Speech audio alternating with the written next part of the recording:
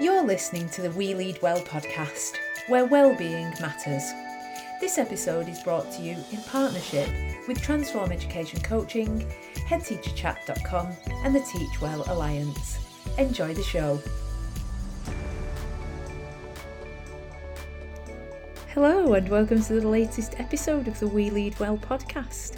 I'm your host, Vicky Maguire. I'm a coach. I work in schools with school leaders to support them to improve their own well-being and the well-being of all their staff through a variety of different coaching approaches. And today we have the absolutely awe-inspiring Dr. Vic Carr on the show. This woman is totally awe-inspiring. She's a head teacher, a mother, an army reservist, a keep fit fanatic with a real zest for life. And I'm just totally in awe of the energy and positivity that she exudes. And I'm sure you'll agree with me when you listen to her in the interview.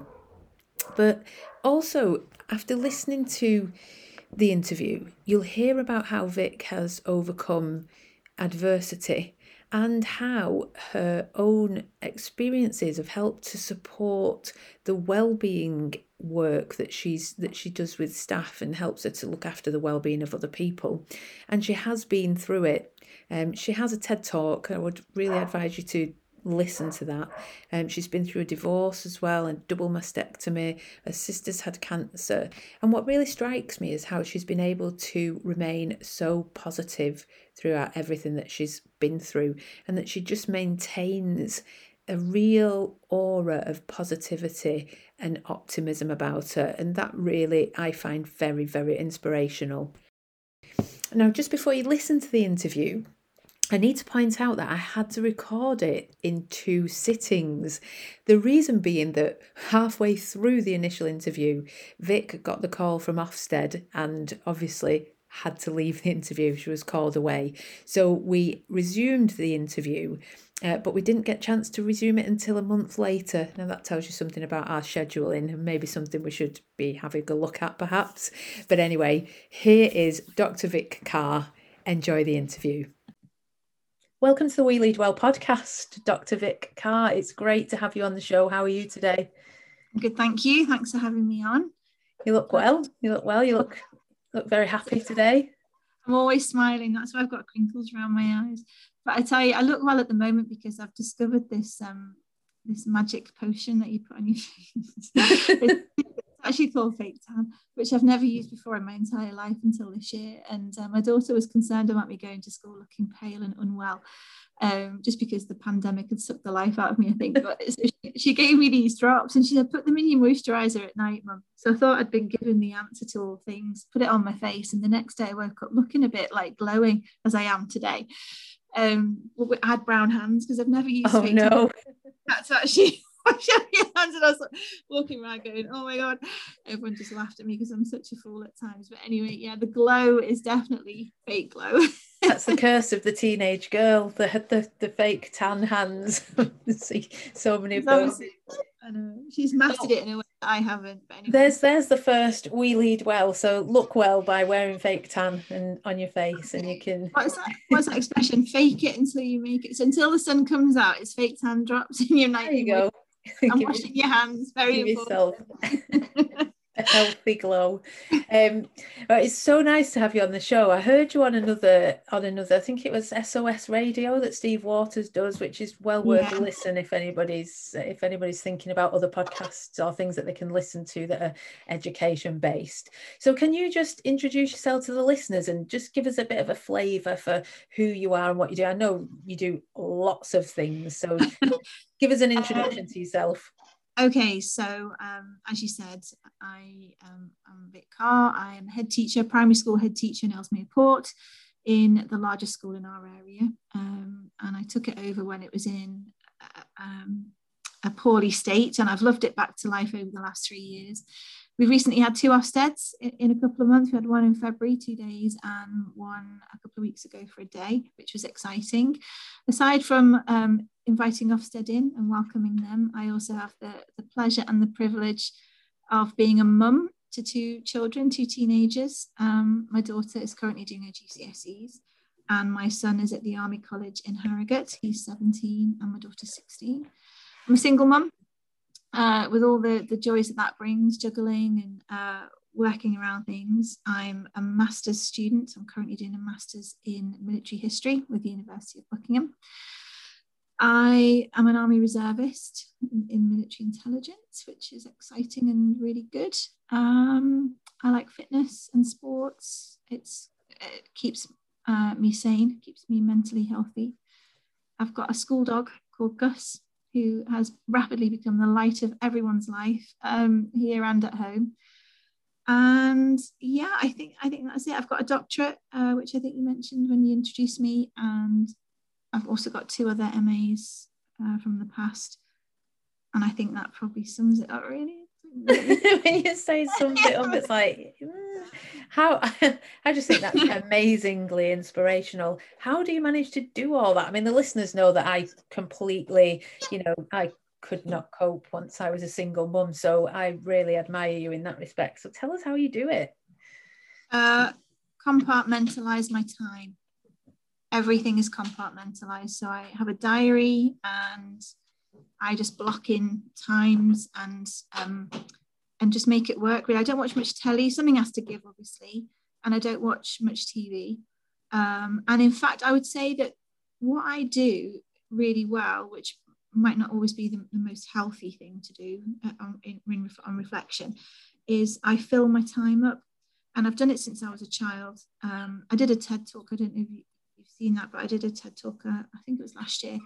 And I talk about how I used to just escape into books as a child, to escape quite a violent home. And that's something that's never left me, really. I just escape into books and live there.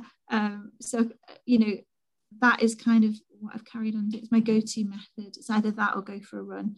And I've always done sports, but I didn't actually start running until my sister had cancer. And when I nursed my sister for a couple of months through cancer, I found that the only way of even sleeping after a 12-hour day on a cancer ward was to go for a run. So at 9 o'clock at night, I'd be running around the streets in the dark, just trying to keep myself in one piece. So I compartmentalize everything. I make time for everything. And I don't sleep very much, which is another problem that I've had since I was a child. Oh, really? So this morning I was up at 5:30 doing my ironing because tonight I've got a governor's meeting, and the space between home and the governor's meeting will be cooking dinner and going for a run because that will go on till quite late. So it's just about that, really, compartmentalizing. But it is doable, it's manageable.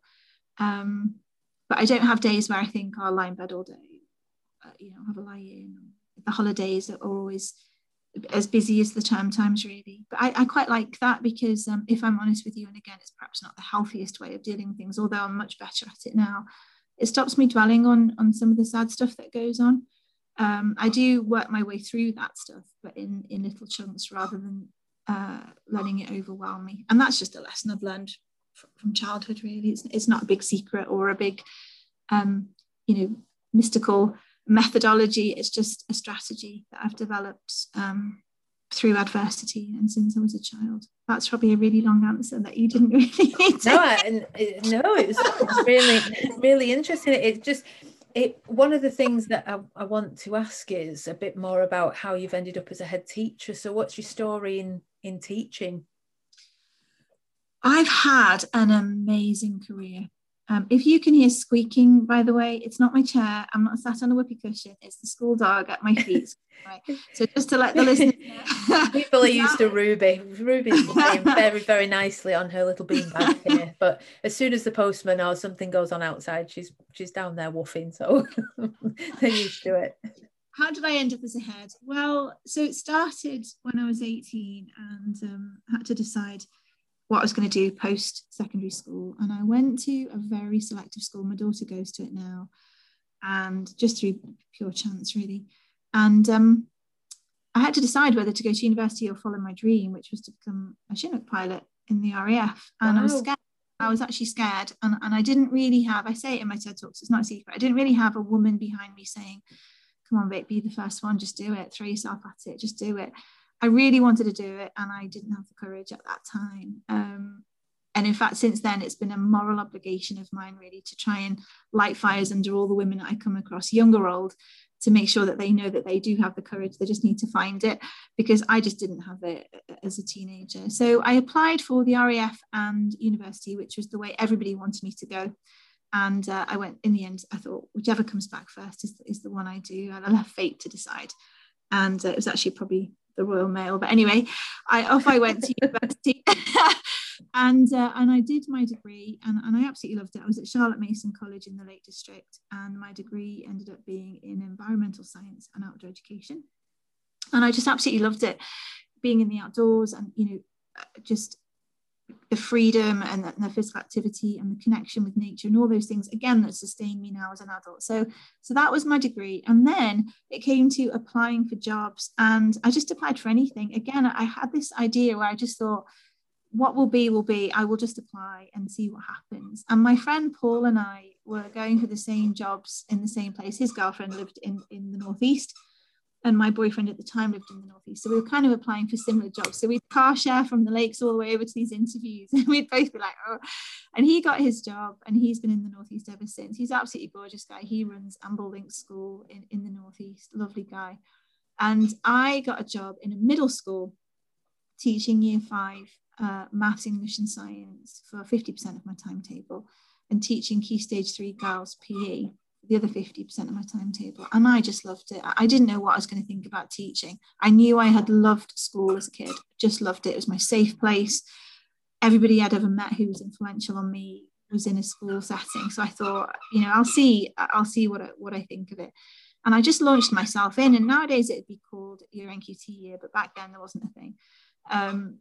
I just threw myself at it. I organised outdoor residentials, you know, fundraisers, you know, we were swimming, we just did all kinds of stuff, and I loved it. And then really sadly, the local authority decided to close this amazing school, Killingworth Middle School. They closed it to sell off the land for housing. And at that time, they were trying to relocate the teachers. And simultaneously, my boyfriend at the time was going back to Kenya, where he was from. His family were expats. And he said, do you want to come with me? And I said, yeah, okay. I was young, had nothing to lose. And we went to Kenya and settled there. And basically, he worked for a large farming company called Homegrown. And they grew all the flowers and vegetables to Marks and Spencer's and Waitrose and people like that. And there were a huge bunch of farms in our area, lots of whom which were run by expatriates, people who had small children. And there was this kind of question hanging over everyone about how to educate the children. And I rocked up, teacher from England, set up a school. It was established just before I got there, but I was like the main teacher, so I became the head teacher. And it was an absolute baptism of fire, but I completely loved it. So we had children from 2 all the way up to 9 or 10 before they went off to prep school, and then obviously boarding school after that. But I completely loved it. And I came back to England because my sister had cancer. And I nursed her for a little while and then gave her a bone marrow transplant. And during that time, my good friend, who had been my head of year in Killingworth, had become a head teacher. And she rang me up and said, look, we've got a promoted post here. Why don't you come and work with me in Northumberland? So I went there, and then I became head of English and head of Key Stage 3, which again was a leadership position.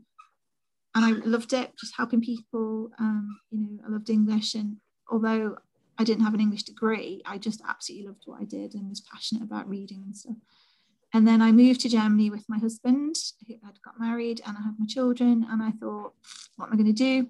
So I did a master's degree and taught English in another middle school for the army. And I taught then soldiers GCSE maths and English, which was really rewarding. Came back to England after that and got my deputy headship. Did another master's degree and did MPQH. And then I got my first headship. I worked there for 6 years and did a doctorate. And then I was asked by the Director of Education to come here because I'd done a good job in my last school and kind of, I don't know, yeah, I suppose had a proven track record. I was asked to come here, and this school had been poorly for a little while. So here I am. So that's my journey, really. That's another long explanation. You're probably thinking that you nodded off. No, I'm fascinated by it. It's amazing. You've done so much. I'm in awe of you. I think it's absolutely amazing. So one of the things that I think is really important is that we get more women onto senior leadership teams, and especially into headship roles. What do you think is preventing women from taking on those roles at the minute? I think women are predisposed to lack confidence and to talk themselves out of things unless they fulfill the entire criteria. And what I said to some students, I think it was earlier on this year when I did a talk for Hope University students, was, if I could give anybody any advice now, it would be to just seize every opportunity. Don't think and don't wait, because the more you take time thinking about things, the more likely it is that you'll talk yourself out of it. If you just throw yourself at it, just see what's the worst that can happen. You won't get selected, or you won't get offered the job or whatever. Okay, your pride might be a little bit dented, but actually, what's the best thing that could happen? You could get the job. And then the next step is, oh my God, I'm not qualified for this job. How am I going to do it well? And you can then talk yourself into this panic where, how am I going to do this? Do I have the skills? And the answer is you do have the skills. And also you never do things on your own. There are always a community of people around you. So it's definitely about collaboration. So confidence is one barrier. Not collaborating with people is another barrier. I think the number of people who contact me on Twitter or LinkedIn and ask for support in small and big ways, and I just I fit it into the timetable, and I give that support, because sometimes a conversation or taking the time with someone is the difference between them taking the next step or rising to the next challenge or overcoming the next barrier and doing something really successful with their lives. And I think more people doing that would probably help an awful lot of people in the long run, because if you're helped, then you want to help 2 or 3 people. And if those 2 or 3 people want to help, then it's an exponential growth of people who are just keen to pay it forward. Yeah, I think that's really important to me, because it was one of the struggles that I had as a deputy and an assistant head to a certain extent, is that I couldn't convince our local CPD, I can't remember what they were called, board or something like that was headed by a male head teacher, that deputies and assistant heads needed some sort of network like the head teachers had, and that it was really important that they could get together and support each other and share ideas and things like that. That was a real struggle. That's why I've started the women leaders group coaching that I do, to create those networks. And that's one of the main feedback that I've had from the women on there, is that it's been great just to have that supportive network you can turn to. One of the things that people say is that being a head is a lonely job. It's like people say it, don't they, over and over? It's such a lonely job. Do you think that to some extent that puts women off as well? Because I think women, we're probably more social, aren't we? We need those networks. Do you think that potentially puts people off as well?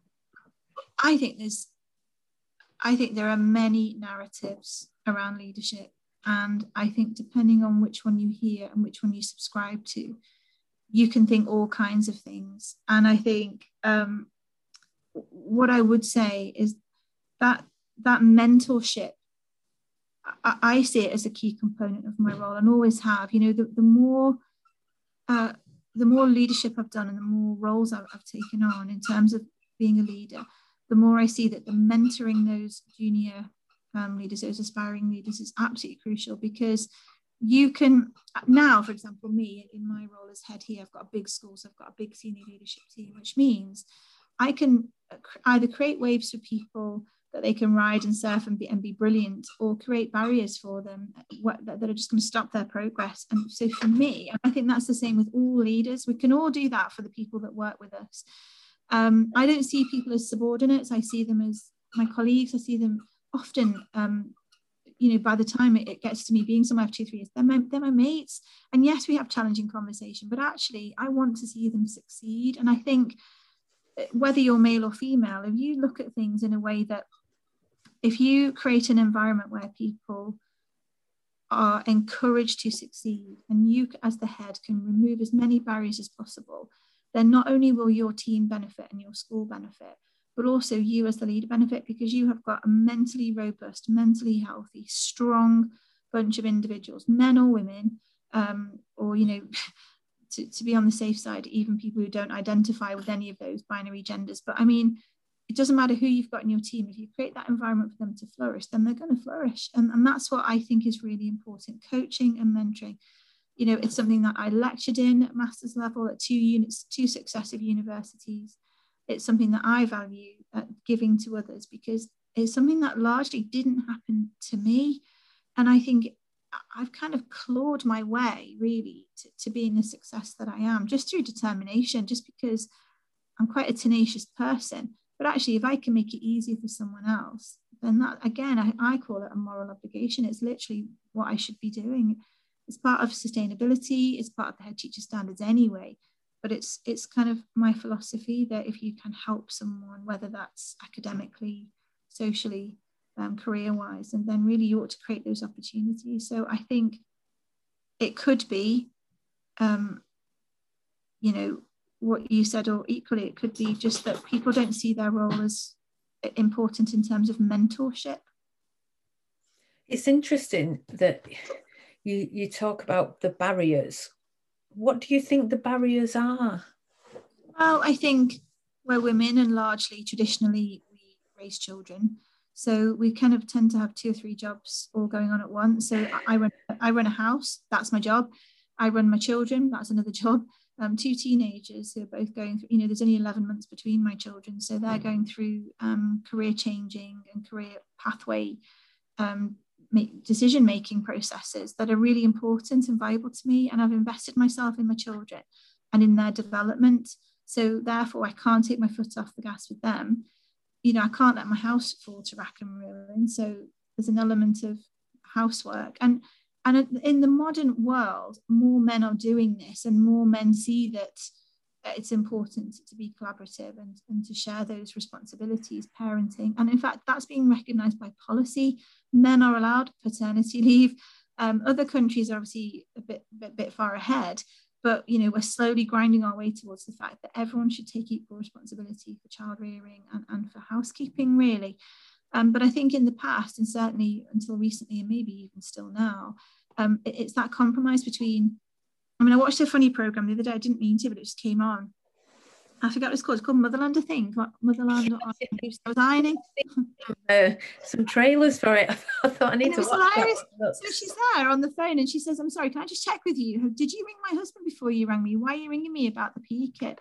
And I thought, actually, that's so true. As you know, who do we phone first? We phone the mum first. And you know, and nowadays we need to recognise that families aren't just mum and dad, they're dads or their mums, or, you know, it's a single dad, or, you know, the child lives in care or whatever. And I think that old narrative really does need to shift quite rapidly now to embrace those changes in society. But I do think, by and large, people my age have come through a system where it was mainly the mum who had the children, it was mainly the mum who ran the household. And therefore, you've got 2 jobs to try and sort out before you even get to school. And that is quite the challenge, because you've then got 3 jobs, haven't you? One of which is paid, the other 2 which aren't. Yeah. Childcare for me used to be a big issue. You know, when I was separated, I don't even know what I was working for, really, because £800 a month on childcare for 2 children was quite the challenge, and that sucked the life out of me. And I just thought, you know, this is time limited, and you rely on other people to support you with your children. And I think as the breakdown in society has occurred over the years, that kind of support network that would have been there in the past that I enjoyed as a child, my nan and granddad looked after me and my brother and sisters, as did my auntie. We grew up as part of a community, and I don't know that happens anymore. You know, my sisters both work. Yeah. You know, for us, that community's gone because everyone's now working, and that's a thing that's kind of happened over time, isn't it? So I do think there are several things, and I think finances as well. You know, you have to think about the incentives to work, and, you know, if it's financially viable for you to go to work. Some people choose not to, simply because by the time they pay for childcare, it's not worth it. So they may as well be at home raising the children as in work, with the additional stress having to pay for someone else to do that job. So it's very complicated, isn't it? And every situation's different. But certainly they're the things that I've, as a leader, over time, they are the things that I've had to get past, really, which is having to run a home and have children, and I'm very lucky that my mum is so supportive. Yeah, it's interesting because I think my mum can't retire until she's 67, so she's still been working, and she's had health issues lately, but yeah, she was working, so I didn't get any help from my mum, and I think my ex-husband's mum worked as well, because we were a little bit younger probably when we had our children. So if people are going to have to work later as well, they're not going to be able to support their children, their grandchildren, are they? What do you do in school to support that? Because you clearly have you're very empathetic there, in that you understand the position that lots of female teachers are in, and male teachers to a certain extent. I'm not disregarding them in this aspect, because once you, and also I'm not disregarding people who don't have families, because there are different issues for them as well. And I do think, dads or fathers have the same issues as mums in a lot of respect.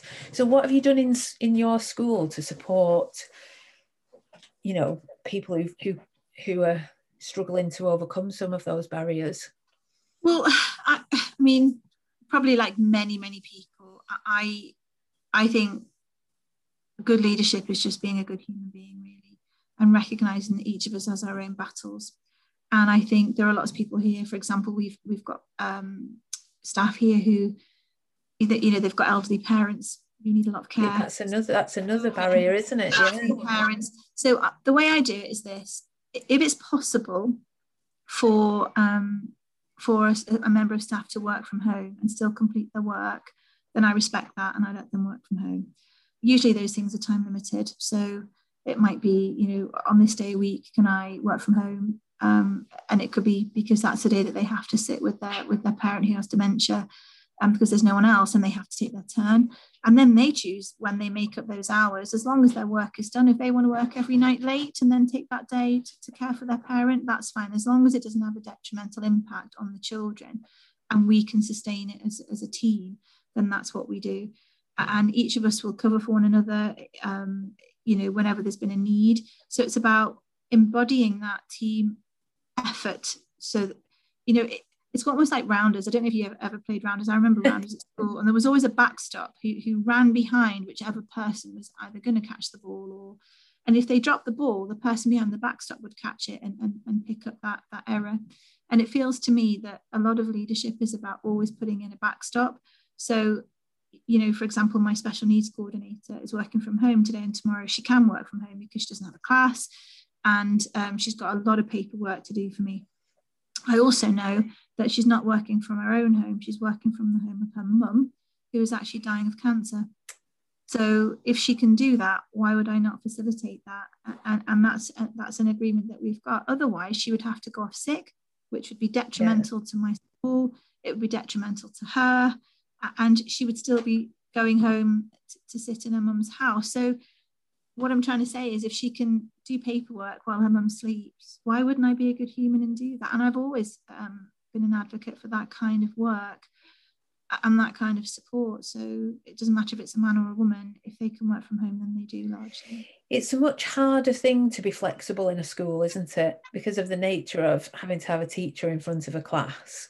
In other organisations, you can be more flexible. You could say, well, you can come and work at 10 and stay till, you can have flexible working or flexi time or whatever you call it. So in terms of supporting staff in that aspect, how do you do it staffing wise? Because that's really difficult, isn't it? Well, it is. I mean, I think the good news is that the pandemic has actually left a few lingering positives. And one of those positives is the change in working that people can do. Yeah. So, the whole idea of PPA, that's all done at home. So everyone takes the time at home. Also, we've built in the capacity here so that we've got some exceptional teaching assistants. We've got a couple of trained teachers who do additional work for us here, so that if I wanted to say to someone, and I did before the holiday, we had a year 5 teacher who needed to go home to Ireland for 4 days, and that was covered here. So that's what we do. We just build in the capacity. And once you've got the capacity, and as I say, these things are usually, if they're nipped in the bud and you support people to deal with whatever issue it is they've got, then usually you can support that very quickly. That can be a very quick and decisive decision-making process. If it's something more long-term, like I said to you about somebody who needs to be with their parents, to care for their parent, then that's something that we build in over time, and we'll fill that cover in, and that person will make up the time, because there's always stuff that can be done, whether they do all the marking for that year group or whether they do all of the, the preparation, whatever it is. Each person just kind of, and it's all individualized. That's the thing. It's about looking at how we can support, but also it's about you kind of your systems, isn't it? It's about, if you build in systems that minimize workload, then suddenly workload becomes manageable for other people should the need arise when they have to support in a certain way. And on all of our systems, really, we're constantly streamlined. We're never complacent. And if there's something that we can do that will save time, but nevertheless, we call it bang for our buck. We can save time, but give bang for our buck, then that's exactly what we're going to do. And I value staff a lot, and I value their energy more than I value pointless bits of paperwork. So we make every decision based on value. Is it going to add value to teachers? Is it going to add value to children? If it isn't, then what are we doing? And that's really important, isn't it? Because I think probably a lot of leaders don't recognise the importance of systems and processes to staff well-being. They see them as two completely separate things, but actually you can't have one without the other. Yeah, well, I think I'd be a bit silly or a bit hypocritical if I was going to say, let's have Toast Friday every week and actually be thrashing people with, and I want this piece of work and I want that piece of work. I just think you can't really bolt it on. It just needs to be part of your daily, your daily work. And getting a school dog has helped. I paid for everybody to have a fitness membership at school for 3 months, just as we moved back to school, after the lockdown, just to keep people physically active and motivated. And it's about having loads of different layers of things, because I wouldn't just say, well, we do mental health because everyone got a free fitness pass for 3 months, or because we've got a school dog, everyone's mentally healthy. I had a guy who came in to do resilience training in September, first day back. That was my priority, to make sure the staff were resilient enough to cope with what was coming, because it was obvious what was going to happen. And then in January, on the first day, I brought somebody in again to do some mental health practical work with everybody. And again, the feedback from staff is that this was so valuable.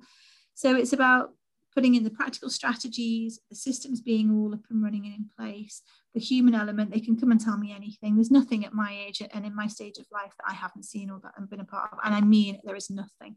So if I haven't experienced it personally, then a member of my family has, or one of my friends have, and I'm very calm about it. I'm just not judgmental. So I will support and listen.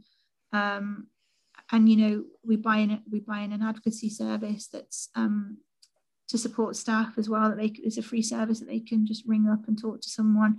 So it's about lots of different layers, really. But I'd say, for me, mental health, in the same way that it is for me, it should be for everyone else. It's the routines that you get yourself into.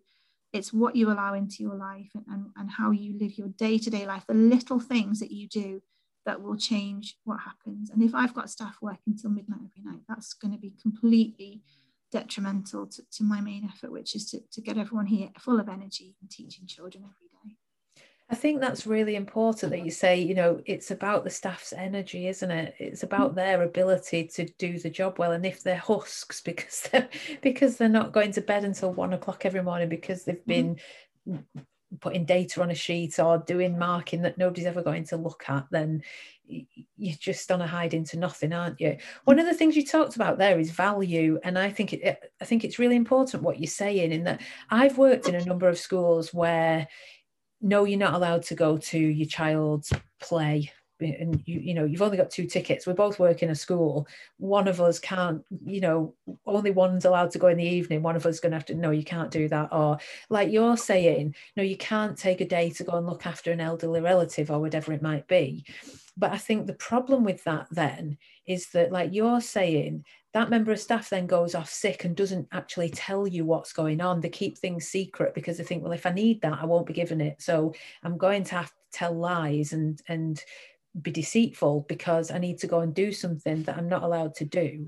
And then that can create, I suppose it creates bad feeling. Whereas if you do the opposite and you allow people, you have to accept that initially there will be cost. There'll be a cost to it. If you have to cover someone potentially for 2 days, then there's a cost to that. But in the future, there's a benefit because that member of staff will give back double what you've given them. Is that the sense that you get in your school, that that's the way it works, and you get back what you've given?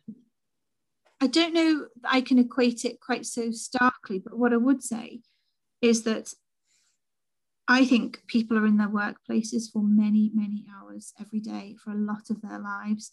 And if your workplace is a toxic place or a place where you are unhappy, then you are not going to be your most productive. And the whole point of living your life and being a productive member of society is about living your best life, so that you don't need a holiday to get away from it. You're just living your best life anyway, that going to work can be quite nice. If not tolerable, it's just quite nice. And I feel like what I try and create, I know that as the head of this school, I set the weather in the school. If I come in a grumpy mood, or if I'm in a rut, or if I'm fed up, then the cloud comes with me into school, because people are looking to me at all times. And that is completely, you cannot argue against that. That is completely legitimate. The head of any school, the leader of any organization, sets the tone. And I feel that therefore it is incumbent on me to create the culture where everybody can come and be happy, because happiness and energy is contagious in the same way that negativity and misery is contagious, and fear and panic. I would far rather work in an environment that people want to come to work in, and that, where everybody is a member of a team and that we all care for one another, than drag myself to work in a negative environment where everyone's looking over the shoulder, no one trusts anyone, we're all wondering what's coming next and who's next for the chop or whatever. I couldn't bear the thought. Oh, it's making me feel anxious thinking about it. See what I mean? Making my chest constrict. Exactly. So I prefer to create the kind of culture where people want to come to work and want to thrive and actually want to be honest. And it's about being a team member. It's about working for the greater good, working for one another, as well as working for ourselves. It's not about being selfish. It's about working for others. And that is where our interview was cut short, and Vic had to go and answer the Ofsted call. So I think this is a good point for me to tell you a little bit more about our partner, Head Teacher Chat.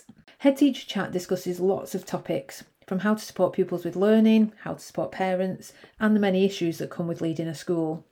The aim of Head Teacher Chat is to support head teachers and school leaders who are in a challenging and often lonely role. They do this by offering lots of information for schools to tap into. For example, they have lots of fantastic education companies on their database for leaders to discover, as well as leadership templates to download. They've written product reviews for leaders who are looking for products for their school. And this year, they've even launched the very first School Leader Planner, especially designed to help leaders to be productive and organised.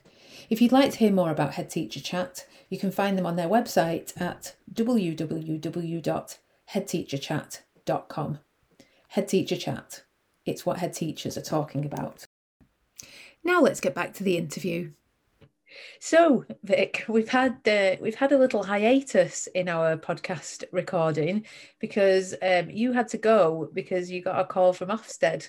That's right, isn't it? You couldn't write it, could you? It was the second one in the same number of months. So I don't think we were expecting that. No, but everything turned out okay. Yeah, it was really good. It was a monitoring visit. So the first monitoring visit we had in February was about the COVID measures and whether we were providing a good enough education during that. And that was extremely positive because even though there was COVID and lockdown, we were. And then this one was a standard monitoring visit. So we had an in-person visit. And the guy was really happy with what he saw. As far as I could tell, as far as you could tell with Ofsted inspectors, they come out and it is extremely positive. So yeah, all good. Oh, that's great news. Well, we were up to, before we had to take a little break that's turned into a month's break because we know what schedules are like. Because life. No, and how busy we all are. So we were talking about the culture in a school, and you were talking about how heads set the weather. And that made me think about sort of the idea of leadership presence, being positive, having personal energy and a bias for positive achievement. And I wondered, you mentioned sort of, if you're having one of those grumpy days, you've got to try and come in and be positive. And I just wondered what you do to maintain that sort of positivity and optimism, even on those days when you maybe do feel grumpy or you're not your usual positive self. I think I very rarely feel grumpy, if I'm honest with you. I sometimes feel, I'm trying to think when the last time I felt grumpy was. I can't remember. I sometimes feel quite depleted with energy. We did this thing the week. I'm forever doing things, interesting, daft, silly things, whatever. But I did this personality quiz. I keep doing them periodically just to see if they change. I'm almost interested to see if I'm changing over time or if my personality remains the same. Yeah. And my approach has changed. So it's called the Myers-Briggs test. I did it. Yeah. Every time I do it, no matter my age, I'm always the same. So I did it, and then I got the other staff to do it, the leadership team to do it. It was really fascinating to see how we all work together in our strengths and weaknesses and how we complement and mitigate for one another. Anyway, for me, I'm an INFJA. Always, no matter even if I try and game it, it still comes out the same. and that I bit just means I need to be on my own to just regroup really and to find the energy that I need, because I'm an energetic person. I'm always doing things. I'm very busy, and I love that about my life and about myself. But if I didn't take time out to just be on my own, I don't think I could manage it. And so when I'm on my own, I don't meditate because sitting still doing nothing to me is just enough. It's happened to me twice in my life, and one of those times was after major surgery. So the rest of the time, I kind of always feel like I need to be maximizing what I do. So the only way I can kind of write all of those expectations on myself is to kind of do something when I'm needing to be on my own. So that's why I exercise. So everyone thinks I'm crazy. What are you doing going out for a run? What are you doing getting up early? And I think what I'd say is it stops me being crazy by exercising, and particularly exercise that involves rhythmic or methodical breathing, rowing, swimming, running, anything that involves, a kind of body movement, contrasted with a breathing exercise, I feel is almost like active meditation. And it really helps to not just get that physical response to exercise that obviously we all get, but also to just regulate my breathing, regulate my heart rate, regulate my thinking. And then often while I'm exercising, any kind of issues that I've been anxious about, or obsessing over, or overthinking over, will kind of resolve themselves in my head. So to answer to your question, it's a bit of a long-winded answer, but I don't get grumpy. I suspect that's because I do exercise, and I know myself really well, and I know when to take some time to just be quiet on my own. My house is really quiet. I love music, but there are times when I just sit with the birds, like now, sitting with birds in the background. Just finished a long day on the computer, focused on a document for school, and just with the door open, listening to birdsong and having the dog at my feet is just really beneficial, to be honest with you. I think you've hit on something really important there, and I think it's an element of self-awareness that is often not really looked at, and it's understanding what you need to give yourself those moments of to sort of self-soothe yourself and to allow yourself to remain on an even keel. And it's really interesting that you've said that that you need that time and that space on your own, and that doing exercise is what gives you I suppose it's like the endorphins, isn't it? And it keeps you positive and it keeps you upbeat. But being able to understand what you need to do to look after yourself is really important. And I think a lot of us don't understand that, or we ignore it. I think as senior leaders, sometimes we sort of keep pushing through and don't do those things that we know. Andy Buck, when I interviewed him, referred to it as nourishing. And I think it's a really nice way of describing it. It's how you get your nourishment. It's how you keep your cup topped up, isn't it? Another one like Dan Edwards did a podcast about a full or empty cup. And it's about knowing what you need to do to get yourself back on track and to just keep yourself being able to go on. And I think probably I didn't understand that enough about myself when I sort of reached a point of burnout. I didn't understand myself well enough to understand what it was that was pushing me from pressure to stress, and what I needed to do to sort of keep myself back from like, for, you know, just dropping over into, sometimes I think of it as being like on the edge of a cliff.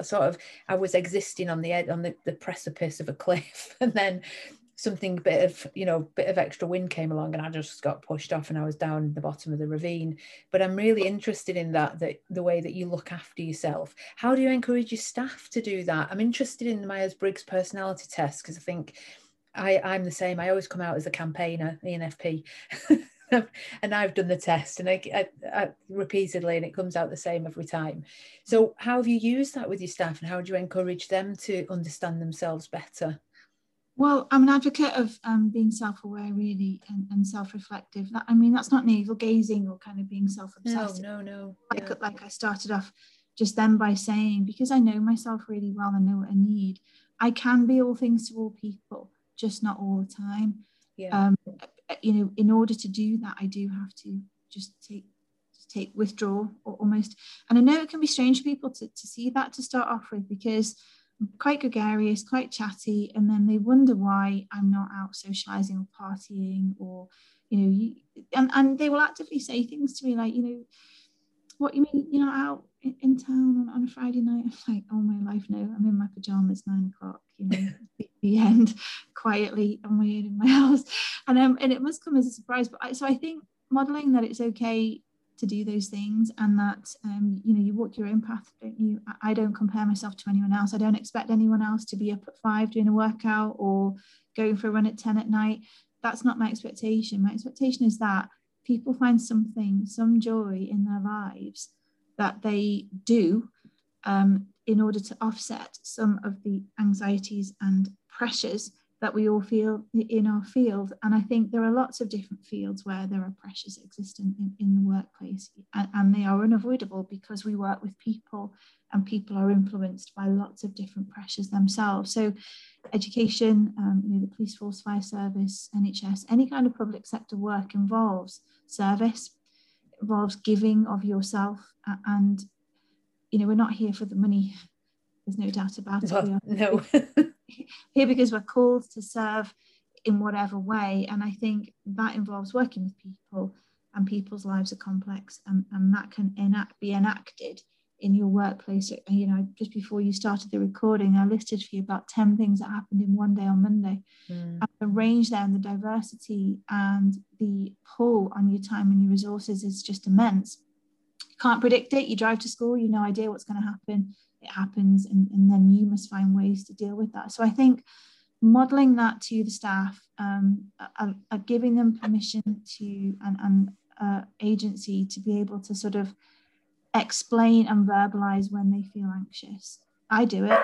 So we sat on Monday, and I talked about how I felt, my initial response, the physical impact it had on my body. I talked about, you know, feelings of nausea and my heart racing, and feeling anxious, and feeling sadness and shock, and then saying, okay, and talking people through it. Okay, so how do we manage this for ourselves? How can we support others to manage it? What strategies do we need to put in place? What help do we need to call on in order to be able to do all of these things? And so on and so forth. And I think it's just verbalizing and talking and coaching, always through a coaching model for me. I think just coaching people through, this is how I respond. It's not necessarily how you ought to respond, but if you're struggling for a way to do it, you could crack on and give my way a try and see if it benefits you. So how I encourage my staff to do it is by giving them license, by doing it myself, by showing that I'm affected and how I manage it. And then, you know, asking them on an individual basis if they need something more. Do you need time? If you want support, if you want a conversation, if you know, all those sorts of things. So actively saying to them, what is it you need, as well as modeling. I think it's really interesting because when I was thinking about this whole area of, you know, setting the weather and being positive, there's a lot of things around now about toxic positivity, and that, you know, if you're trying to be happy and positive all the time, it can sometimes be damaging. So it's reassuring to me to hear that you have created an environment in which people feel that they can be open and that you can talk about times when maybe you're not at your best and you're feeling anxiety and those things. Because I'm quite a fan of Brené Brown, and she writes and talks about vulnerability and how we show vulnerability as leaders. And she talks about that being that emotional exposure. And that sounds like what you just described sounds like a good example of what she's talking about there. You sort of sharing your own emotional experiences with other people. What do you think about that sort of that idea of leaders being vulnerable? I guess it involves being honest, really. I'm always conscious that people can look up to or look at you as a role model if you're in a position of leadership in any capacity. As a teenager, I was in the Air Cadets and I rose through the ranks, and people, young people looked up to me then. Throughout my career, I've been in positions where people have looked up to me, or I've coached others, whether that's through coaching rugby or netball or anything. So I think if anybody is in a position of responsibility for others or in a leadership position, they've got a responsibility to be honest because people are looking to you, because if they can see it, they can believe themselves possible of doing and being it themselves. So if young teachers are looking at me and I'm going around with this facade of being perfect, perfectly turned out all the time, perfectly well rested, perfect in my job, never making mistakes, running a house, being a mum, doing additional study, being in the Army Reserves. How does this person do all of this all the time at such a high level and never drop the ball? I think there's a danger there of giving people a false understanding of how I would live my life. So for me, it's about being honest. It's about saying, I can do all of those things, but things in my life have to be compromised. So I very rarely watch TV, or I very rarely go to the pub, or I don't have what would traditionally be called a social life, going out, party and so on. I just don't do those things. So therefore, if that's what you want to do, then following me is not going to work. You're not going to be able to do everything and do those things. Or, in order to be a good head teacher, I need a good team, because I'm not perfect. And I talk all the time about teamwork and about people helping me out with my areas of weakness, because I know them, because I'm honest enough to say I've looked at myself and I know I'm not a detail person. So I have a detail person on my team. I don't actively go out looking for people who are good at details. It just happens that people show themselves to be good at the areas that I'm weak in. I'm really good at ideas and blue sky thinking and making things happen, and the energy that I bring to things can make things happen, but then I have to withdraw and go and be on my own, and that can be disconcerting for people, because their first response is usually, oh God, have I done something wrong? It's nothing to do with the other person, and it's always to do with me and what I need in order to get up the next day and be full of beans for everyone. So I think if you're not honest, then people will get the wrong impression, and that is the toxic element, I think, where everyone thinks they've got to be perfect all the time and everything's achievable all the time without fail, 100%. And no one's like that. Nothing is like that. It just isn't. So I don't want to perpetuate some kind of false narrative that everything's perfect and that you can be perfect at everything. You can't be. I'm not. So if that means being vulnerable because you're demonstrating that you're not perfect, and you're showing that there are areas of you that are great and areas of you that you don't particularly like about yourself, or aren't particularly brilliant, then I guess I am a big subscriber to that. I don't know if that answers your question. That answers it perfectly, thank you. Yeah.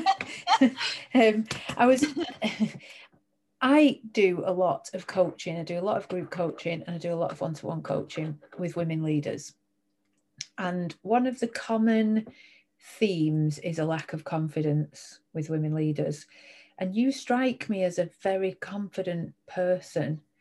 So can you give maybe some of the people I coach or some of our listeners who don't feel confident an insight into what makes you so confident, or how you come across as so confident?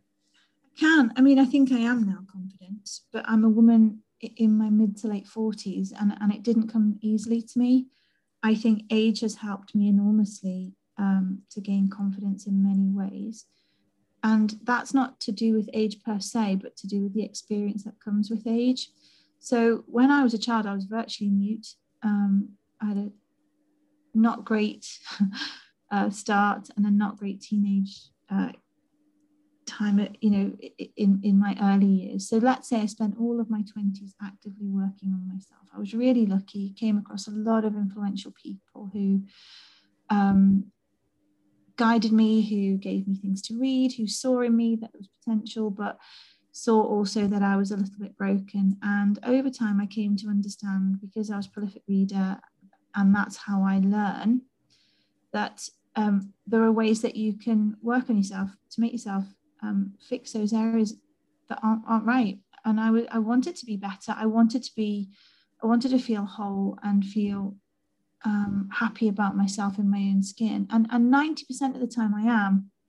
There is that 10% that people laugh about, because again, not right now, obviously, but I can turn out okay. You know, if I put the effort in and do my hair and put some makeup on. I work out a lot for mental health. So for women my age, have I got an okay physique? Yes, I have. You know, does my face look like I've been bashed in the face? No, it doesn't.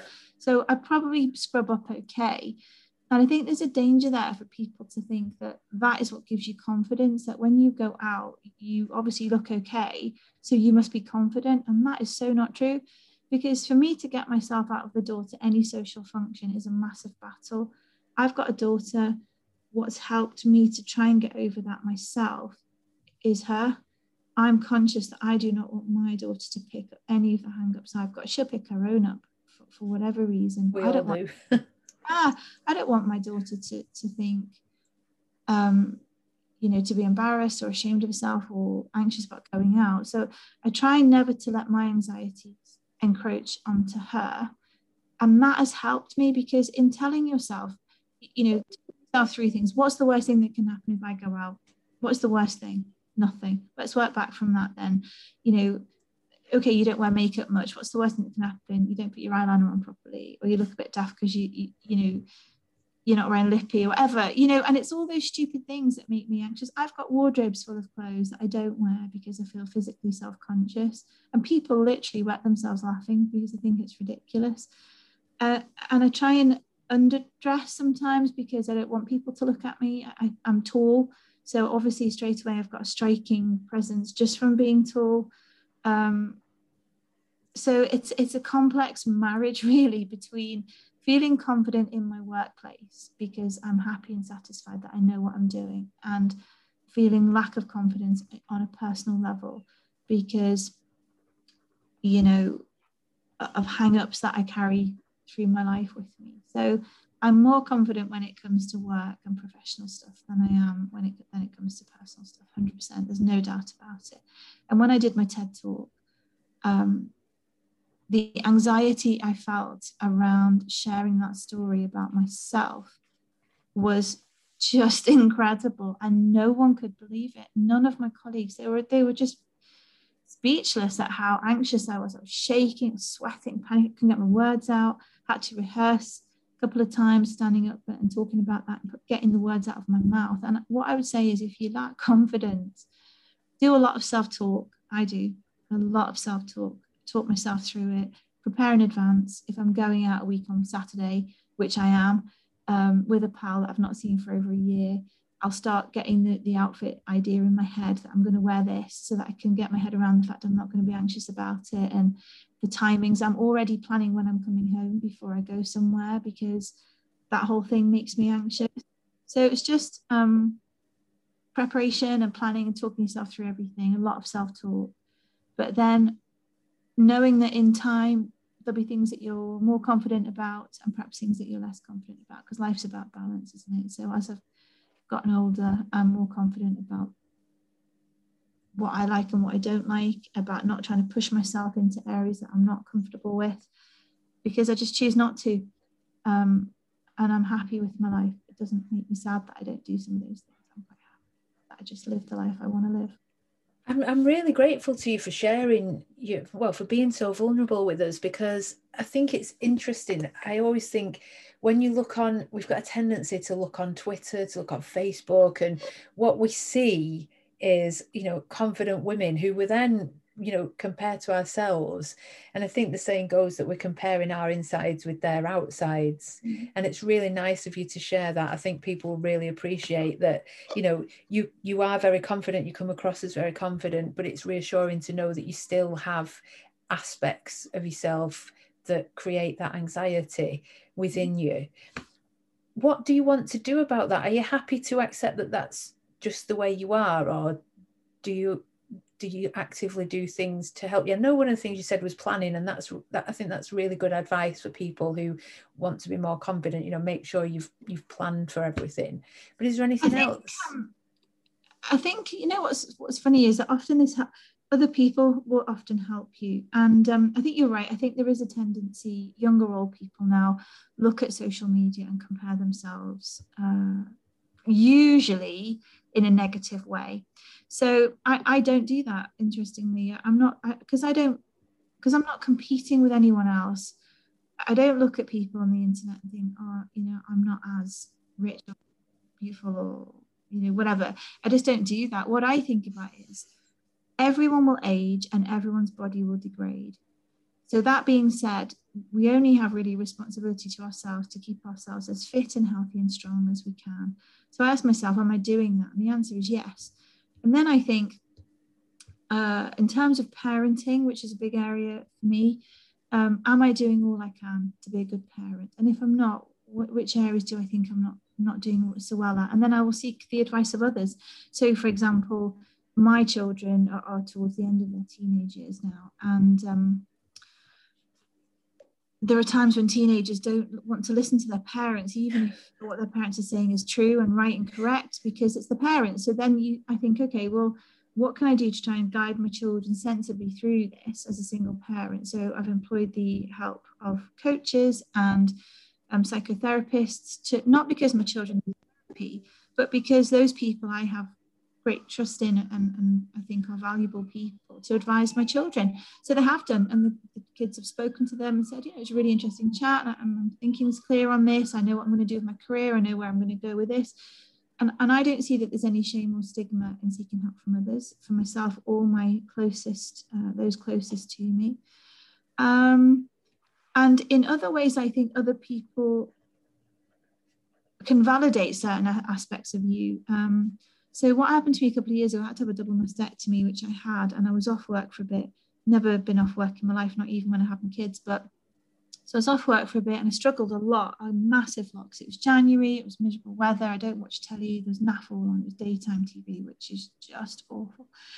And a lot of people came out of, what you might call the woodwork. And they sort of said things like, 20 years ago, you said this to me and this is what I've done with my life. And I thought, wow, okay, blimey. And it didn't just happen once, it happened a lot. And then I did the TED Talk and more people came forward and said, we didn't realize that had happened to you, because you've always been this wonderful person, invested in others, positive. So over time, incrementally, what I've learned is that no matter how you look or, what physical state you're in, your impact on other people is what matters most, because that's your legacy. It's what you're going to leave behind you, because we're all going to die one day.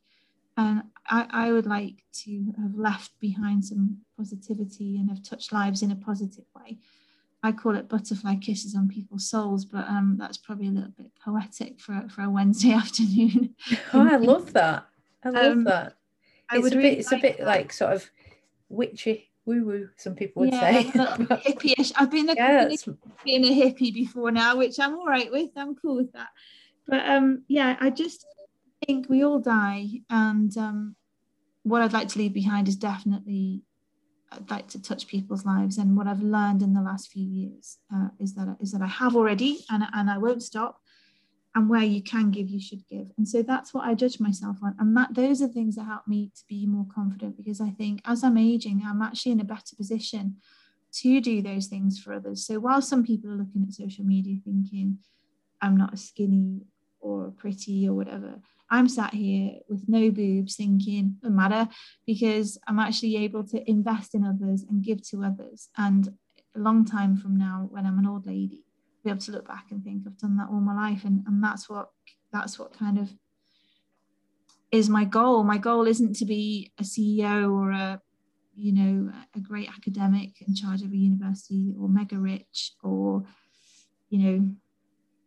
beautiful until the day I croak. It's to kind of know that on that day when I'm, croaking, that I look back and I think I've done all I can do. Vic, you are an absolute inspiration. I think to come through adversity like you have and be so just positive, and it's so clear you just engage so enthusiastically and fully with your work and with your life. I think people are going to be totally inspired by you. So thanks so much for joining us on the podcast. It's been an absolute pleasure to talk to you. You've actually made me think, right, I'm going to actually get out now and do because I've seen something about the perimenopause and menopause, which I'm particularly interested in, and I'm really interested in, getting it out there and talking about it. And I've followed someone on Instagram. She talks about lifting weights and how that really helps with, I think potentially I might have low estrogen levels at the minute. So when I saw you, just so the listeners can picture it, you're wearing sort of a workout outfit, aren't you? And I looked enviously. I mean, yeah, I mean, I do. We share it. We're like comparing guns now. I mean, I'm naturally quite muscular anyway, so it's not really working out that's done that, to be honest. But you've given me some inspiration to think, right, I need to go and do that. I was in a car accident last week, actually, and my back has been, so running, it was just, I got round the corner and thought, oh my goodness, I can't do this. I'm supposed to be doing the Manchester Marathon in October, and I think it's been knocked on the head. So I've got to do something else to keep myself fit and well, and walking is obviously something that I do because I've got the dog. But the weights, you've inspired me to go, right, okay, I'm going to go and do that weights, now. People laugh. I've got a 10k weight under my desk at school, right by the dog's bed, actually. And what I will make myself do every hour or so, and this is how you can build it into your day, by the way. Exercise snacking. So basically, if my watch tells me if I haven't stood up, so I get off the computer, stand up every hour. You can do 20 tricep dips or 20, squats or 20 press ups. You can do it where you make a brew. People have walked into in the staff room and office staff and do 20 press ups. I was going to say the squats. They found you squatting in there. The squats happen in the office. Nobody needs to see my behind. The press ups can be done in the staff room. And it's easy to kind of build that into your day then. It doesn't feel so insurmountable when you've done it through the day. And you can do that if you're on the yard with the kids, you're on yard duty, or do it various times during the day. So that's my little go-to tip for you all there today. Well, it's a great tip, and there've been so many other things to take from what we've talked about today. So thank you so much. If people want to find out more about you, or have a look at what you're doing, where can they find you? I'm on Twitter at happyhead74. I am on LinkedIn, Dr. Victoria Carr. Obviously there's my school website. In fact, the school staff keep a running log of the podcasts and stuff and the blogs that I do on that website. So if you're interested in any other podcasts or this one, then definitely on the website. Well, I did mention I came to know of you from Steve Waters.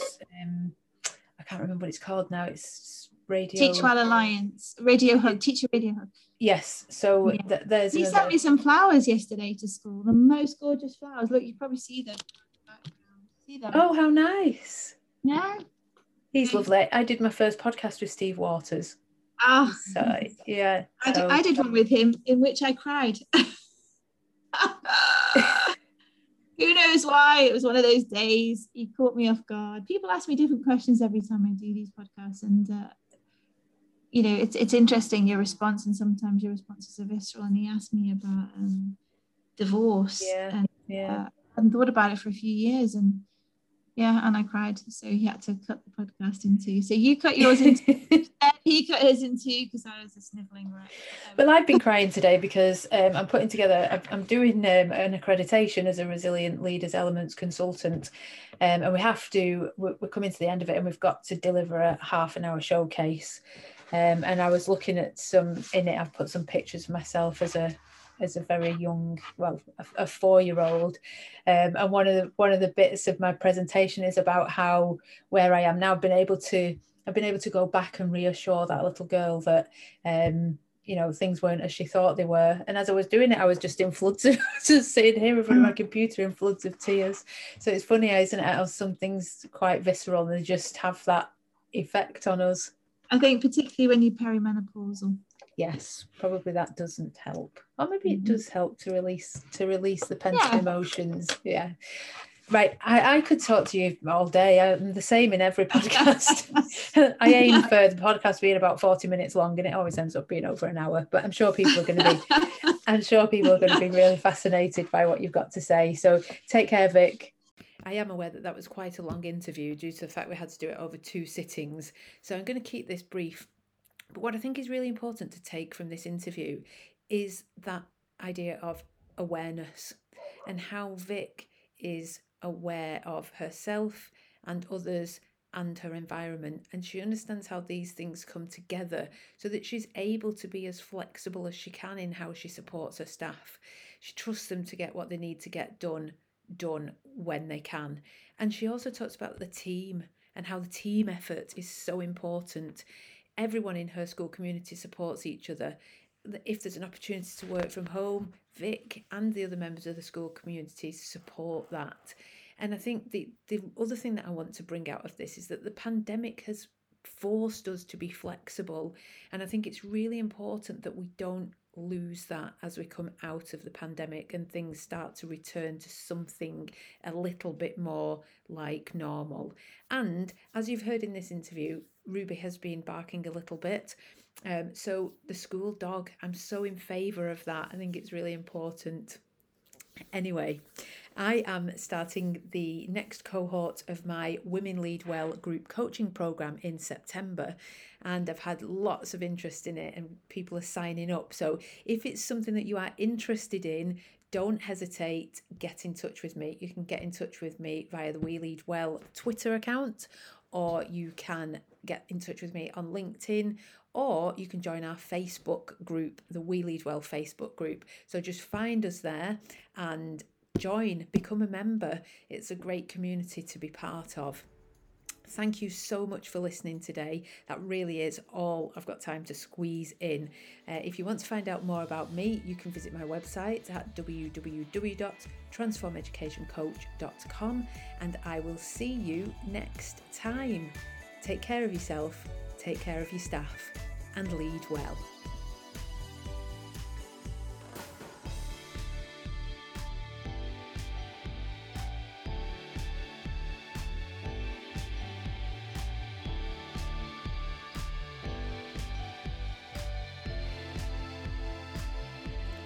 This episode of the We Lead Well podcast was brought to you in partnership with Transform Education Coaching, headteacherchat.com and the Teach Well Alliance.